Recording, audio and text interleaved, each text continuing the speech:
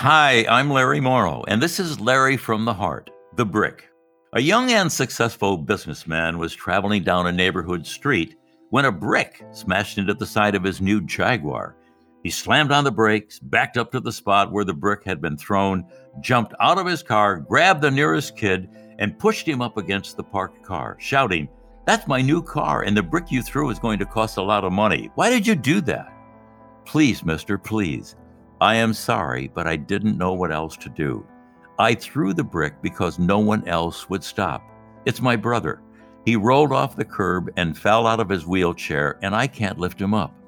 Would you please help me get him back in the wheelchair? He's hurt, and he's too heavy for me." Moved beyond words, the man lifted the handicapped boy back into his wheelchair, took out his linen handkerchief, and dabbed at the fresh scrapes and cuts. "Thank you, sir, and may God bless you," the grateful child said to the stranger. Too shook up for words, the man simply watched the boy push his wheelchair-bound brother down the sidewalk to their home. The damage was very noticeable, but he never bothered to repair the badly dented side door.